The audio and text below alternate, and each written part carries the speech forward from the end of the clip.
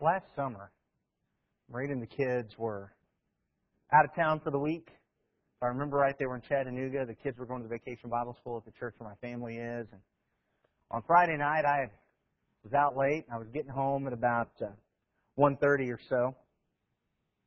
And I didn't turn on any of the lights because I was going to rush right up to my bedroom and read the book that I had just purchased. And so I'm walking through the house in the dark. I walk up the stairs, open the bedroom door, and there's a man there. It scared me so bad I just nearly fell down the stairs. However, quickly I realized that it wasn't really a man, but rather someone, or maybe I should say some two, had snuck into my house and taken this life-size cardboard cutout that we have of a movie character and placed it right there inside my bedroom door. And even now, just thinking about the shock that it provided starts my heart pounding just a little bit. And while I'm preaching the sermon, I'm going to try to figure out still how I can get Jonathan and Kurt back for that. But you know, sometimes there are things that are just shocking. Things that are surprising, even a little bit frightening. And sometimes that happens to me even when I'm reading the Bible. There are some passages that I come across, and not that I haven't read them before, but maybe because of a different mindset or maybe just because of what's going on in my life, they stand out a little bit differently and they're just a little bit shocking. They're surprising and sometimes even frightening. And that's exactly what happened to me this week in our reading through the book of John. If you've been going through our Give Attention to Reading, we were reading the first 10 chapters of John this week. And we came across this passage, John chapter 5, verse 39 through 40. And it says, "You search the Scriptures because you think that in them you have eternal life, and it is they that bear witness about me, yet you refuse to come to me that you may have life."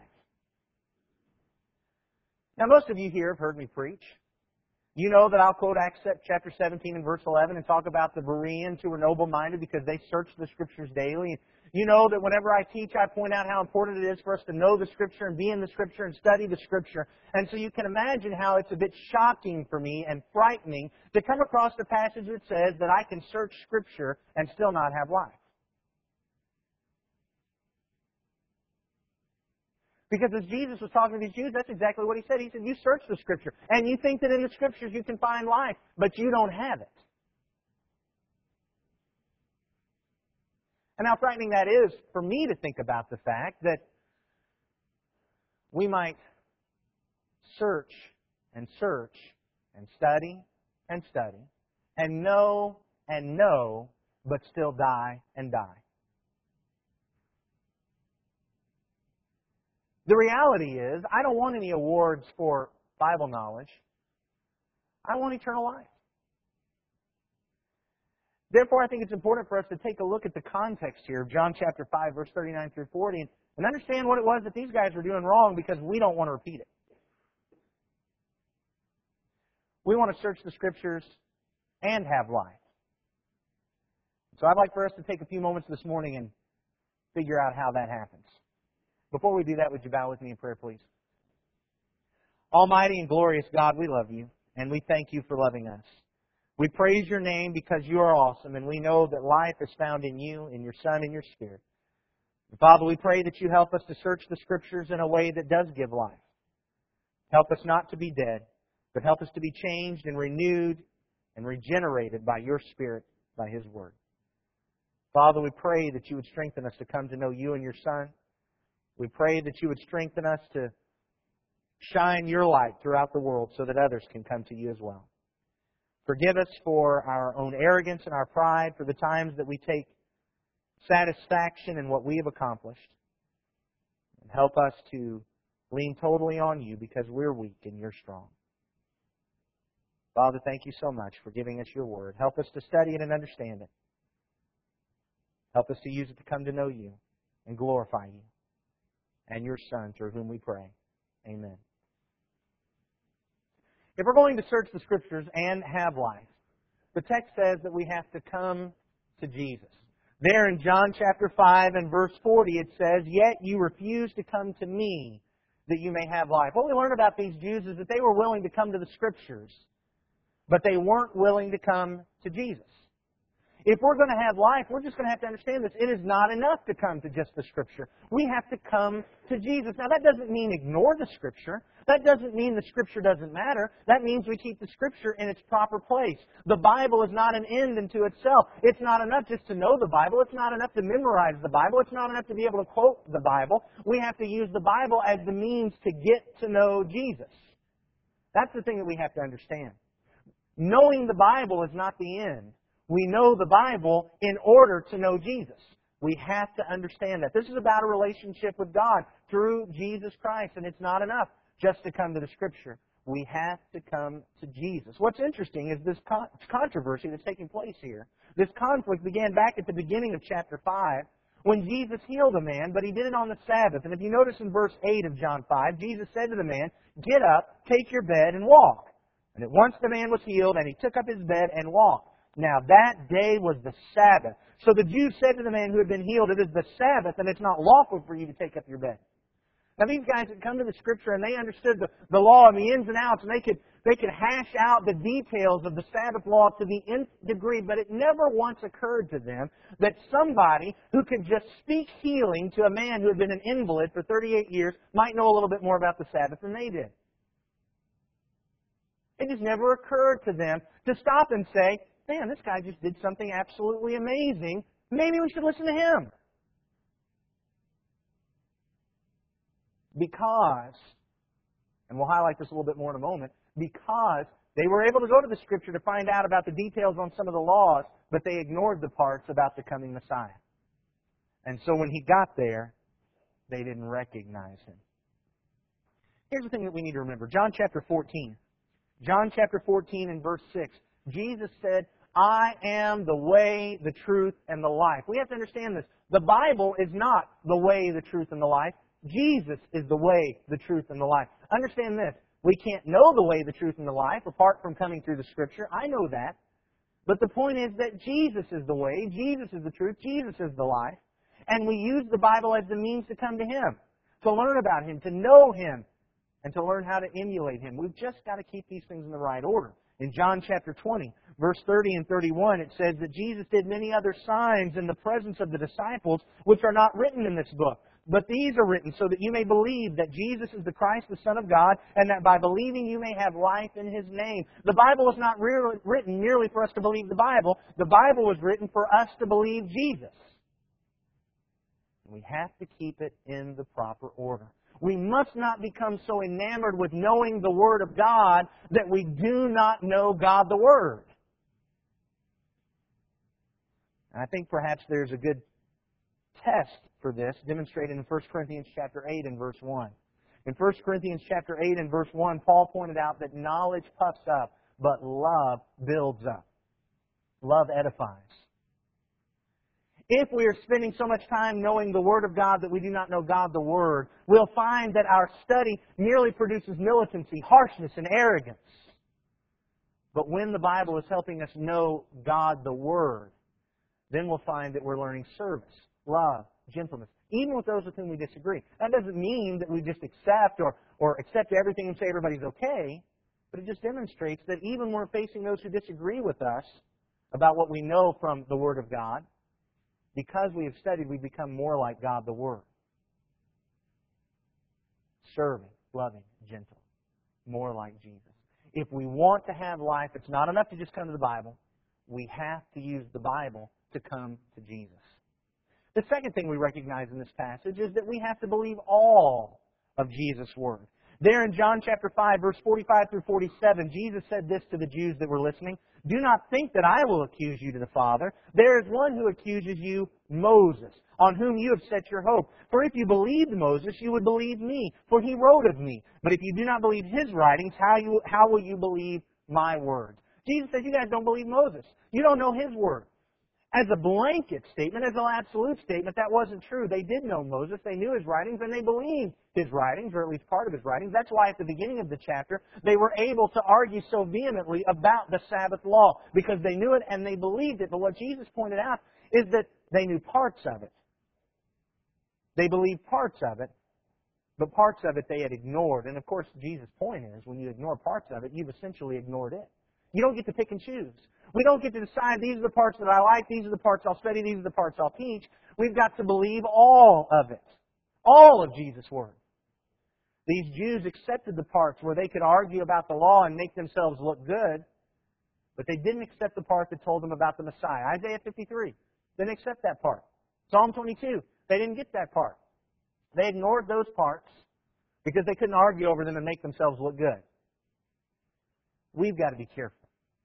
If we want to have life, it's not just enough just to search the Scriptures. We've got to believe all of Jesus' Word. How easy it is for us to pick and choose the parts that we want to study. I don't know how many Christians I've met that, just almost every time you start talking Scripture with them, they always get around to their pet peeve. They've studied one or two issues inside and out, and everything always leads them back right to there. And they always want to get to that point. They're hobby writers, and that's the key. And they know that issue inside and out, and of course they believe that makes them the supremely mature Christian because nobody else knows that issue like they know that issue, and nobody else follows that issue like they follow that issue. The problem is they've ignored a whole bunch of the Scripture. How easy it is for us to pick and choose the parts that we like. But what about that part in Matthew chapter 5? Matthew chapter 5, verses 43 and 44, where Jesus says to us that, well, you've heard it said, you shall love your neighbor and hate your enemy, but I say to you, love your enemy and bless those who curse you. I don't know about you, but I don't like that part. What about Ephesians 4:31? Ephesians chapter 4 and verse 31. Let all bitterness, wrath, and anger, and clamor, and slander be put away from you, along with all malice. Be kind to one another, tenderhearted, forgiving one another, as God in Christ forgave you. Now, I like that for you. But there's sometimes I just want to hang on to my anger. I want to hang on to my malice and my resentment and my bitterness, and I really don't feel like trying to be kind and tenderhearted. Then sometimes I don't like that verse. And so I find it easy to be able to argue about Acts chapter 2 and verse 38 because I like that verse. I find it easy to be able to argue about Ephesians 5:19 and Colossians 3:16 because I like those verses.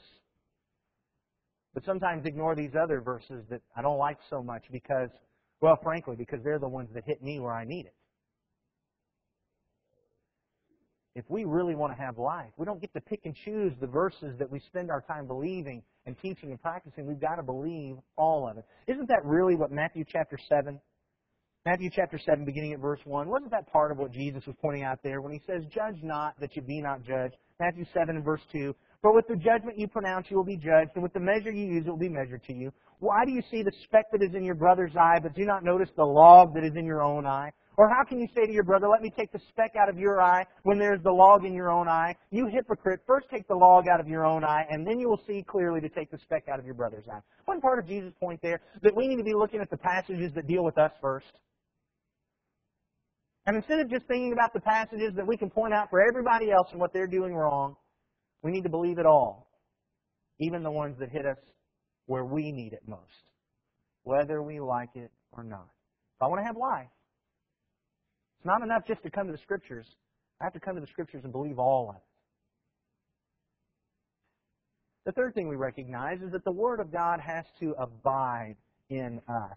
The Word has to abide in you. There in John chapter 5 and verse 38, as Jesus was rebuking the Jews, he said that part of their problem was, you do not have His Word abiding in you, for you do not believe the one whom He has sent. The Word has to abide. It has to dwell in there. It's making its residence within us. He says, if you want to have life, that's what you've got to do. The Word's got to be dwelling there, living there, residing and governing what is going on. You see, the Jews were happy to know a little bit of the Word.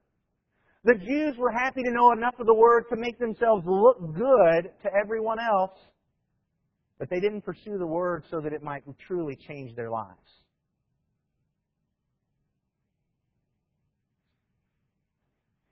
It seems to me that there are a whole lot of people that want to know enough of the Word to make them look good, but they still want to be just who they are.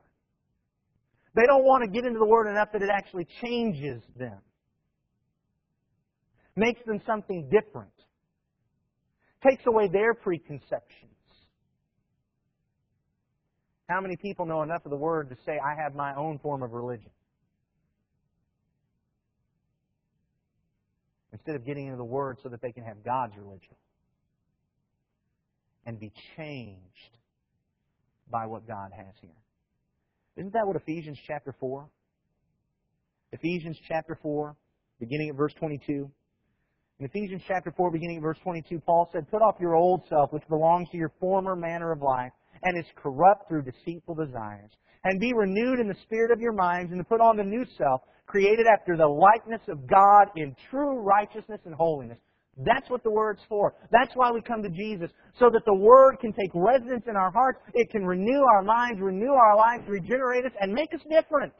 If the only difference between us now and before is that we've learned to follow a few religious rules, like making it to church a couple times a week, making sure we don't worship with instruments, making sure we take the Lord's Supper every week, if the only things that changed is that we've learned how to follow a few religious rules, then we don't have life.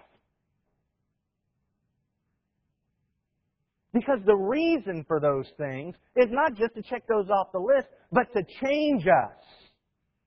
And allow the Word to dwell in us so that as we face our life, the thing that governs us is God and what He has said. It's not enough to study the Bible. It's not enough to know the Bible. It's not enough to have it memorized. You could have the whole thing memorized and still be lost and go to hell. Because it's not enough to memorize it. It's got to change us. And if it doesn't change us, we can quote it all day long and it won't do us any good. It's got to have residence in our hearts and our minds, dwelling there, governing us and the way we live, changing us from the people we were to the people God wants us to be. That was why they didn't have life. It's not enough just to come to the Scriptures. We've got to come to Jesus because we believe all His Word and we allow His Word to change our lives. But Jesus made another point. He said that part of the problem was they didn't have the love of God within them. If we really want to have life, we've got to have the love of God within us. There in verse 42, "But I know that you do not have the love of God within you."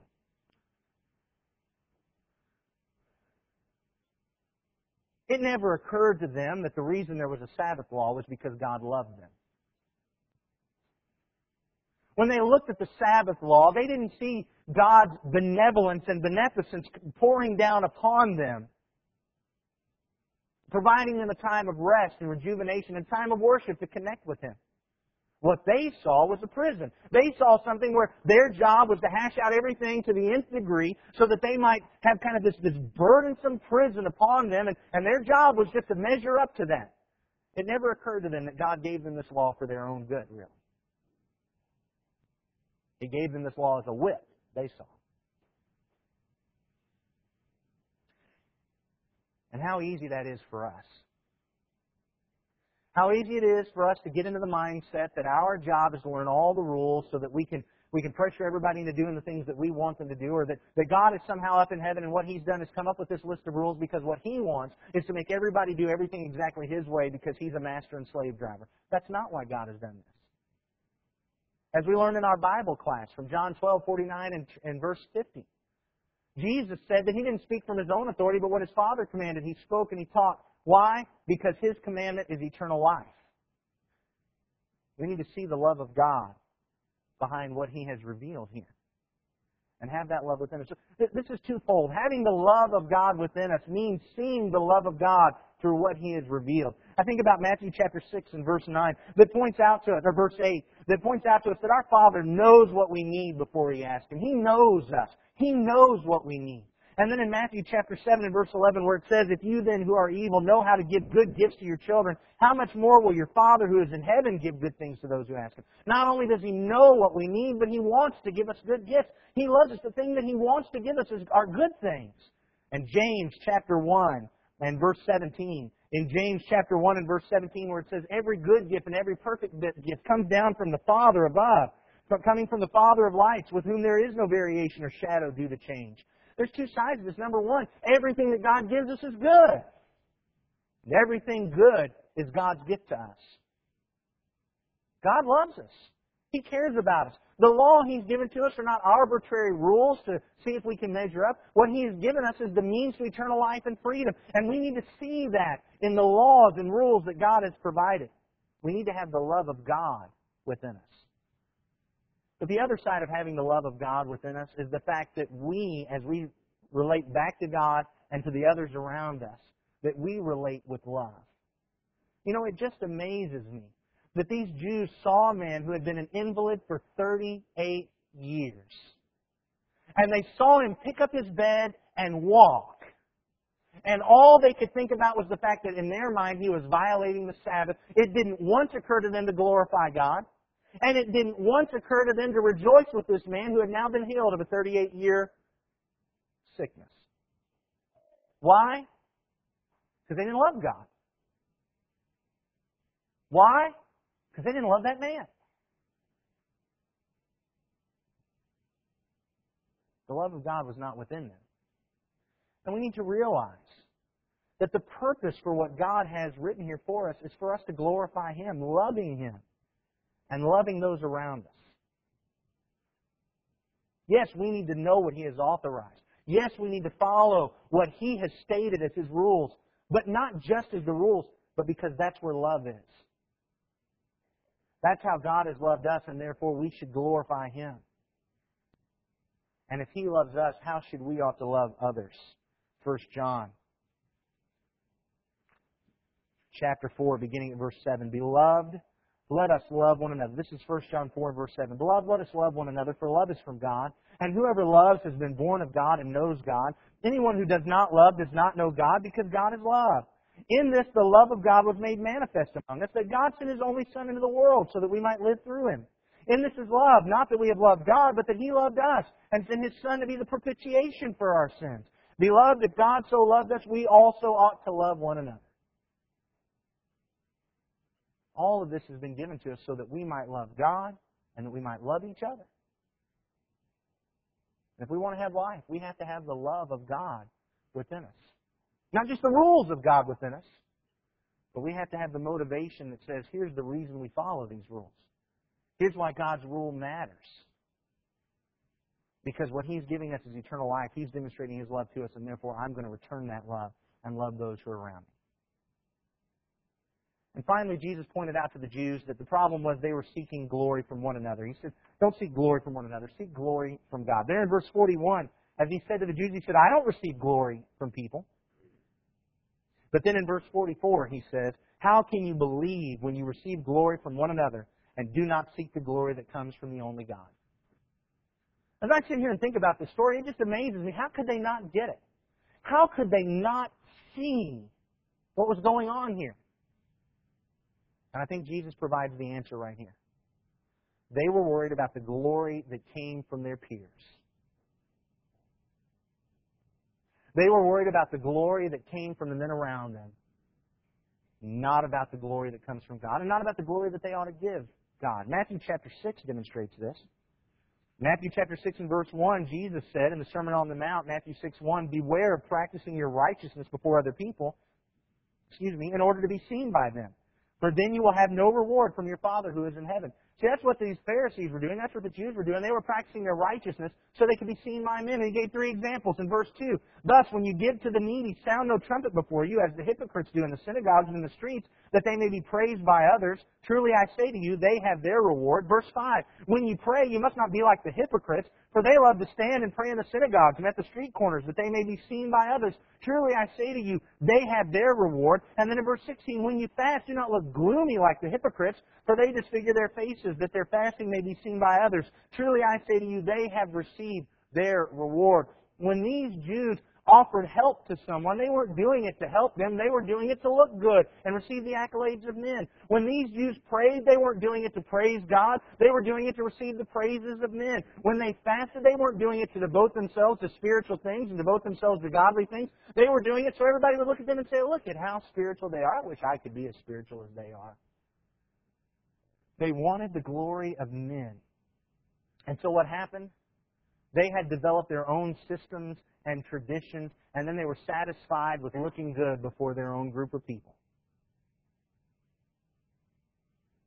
They were afraid they might get put out of the synagogue. And so they were satisfied with the glory that came from men instead of the glory that comes from God. And how easy that is to do today. I mean, I know that I fall victim to that. I mean, there are times when I'm sitting here preaching, thinking about preaching something, I'm studying something, I realize that something's the truth, but I can pick out somebody that I know won't like it. I know they won't like that part because it kind of goes against what they've done or what they like. because I like them and because I respect them and I want them to think good of me, and when we're done, I want them to walk out and say, "Oh, good job, Edwin, man, that was the best sermon I ever heard on that topic." Kind of think, well, I may just not say that very much. Kind of gloss over that part. How easy it is for us to do that. But we need to be like Paul in Galatians chapter 2.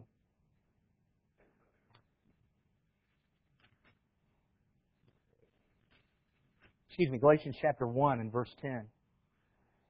In Galatians 1 and verse 10, "For am I now seeking the approval of men or of God? Or am I trying to please man? If I were still trying to please man, I wouldn't be a servant of Christ." Here he's talking about the circumcision. There were Christians that thought circumcision was what they should be doing. And Paul had been a part of that group. He had been among the Pharisees. And how easy it might have been for him to continue to try to receive their accolades and their praise. And for them to give him the pat on the back and say, "Hey, good job, Paul, we're right behind you." He said if he had done that, he wouldn't be the servant of God, he'd be the servant of man. He wouldn't be the servant of Christ. This even caused him one time to have to withstand Peter, another apostle, to the face. Now in Galatians chapter 2, verse 11, "When Cephas came to Antioch, I opposed him to his face because he stood condemned. For before certain men came from James, he was eating with the Gentiles. But when they came, he drew back and separated himself, fearing the circumcision party. The rest of the Jews acted hypocritically along with him, so that even Barnabas was led astray by their hypocrisy." So it's not about serving man. You know, the reality is, we can study our Bibles and study and study and study and preach and preach and preach in order to defend what we've always done so that our more traditional brethren will be happy with us, and that won't give us life. At the same time, we can study and study and study and preach and preach and preach in order to change everything we've always done so that our less traditional brethren will be happy with us, and that won't give us life either. It's not about what men think. And I don't know how many discussions I've been in. I'm on this forum online. I'm about to have to get out of it because it's just too much trouble. But, you know, it's funny how I see people get on two different sides. And they're in a discussion forum and going at it toe-to-toe. But then when you get over onto their own blogs, how people on the different sides, they're patting each other on the back. "Oh, great answer. Good. Oh, you know, you're my favorite teacher. You're wonderful." And how easy it is to be so intent on receiving those accolades from the people that we like, instead of making sure that what we're doing is really what the Bible says. It's not about getting glory from men. It's about receiving the glory that God offers. If we receive reward from men, and that's why we're doing it, that's all we get. If you would have life, what Jesus pointed out is it's not enough just to come to the Scripture. You've got to come to the Scripture in order to come to Jesus. You've got to believe all that He said. You've got to let the Word abide in you and change you. You've got to let the love of God dwell within you. You've got to be more concerned about the glory that comes from God than the glory that comes from man. That's when we'll have life. It's possible for us to search the Scriptures. We can know all the rules, we can teach them, and we can go to a church that practices them, but it hasn't actually given us life unless we're doing these things. It is frightening. You know why it's frightening? Because it's easy to read the Bible. It's even easy to memorize the Bible. It's even easy to pick out some things that might make us look different from everyone else in the world and make sure that we check those off the list. But it's not so easy to let Jesus come into our heart and change our lives, make us into new and different people. That's not so easy. I think that's why the Pharisees and the Jews had trouble. They were taking the easy road. We need to make sure that we're taking Jesus' road.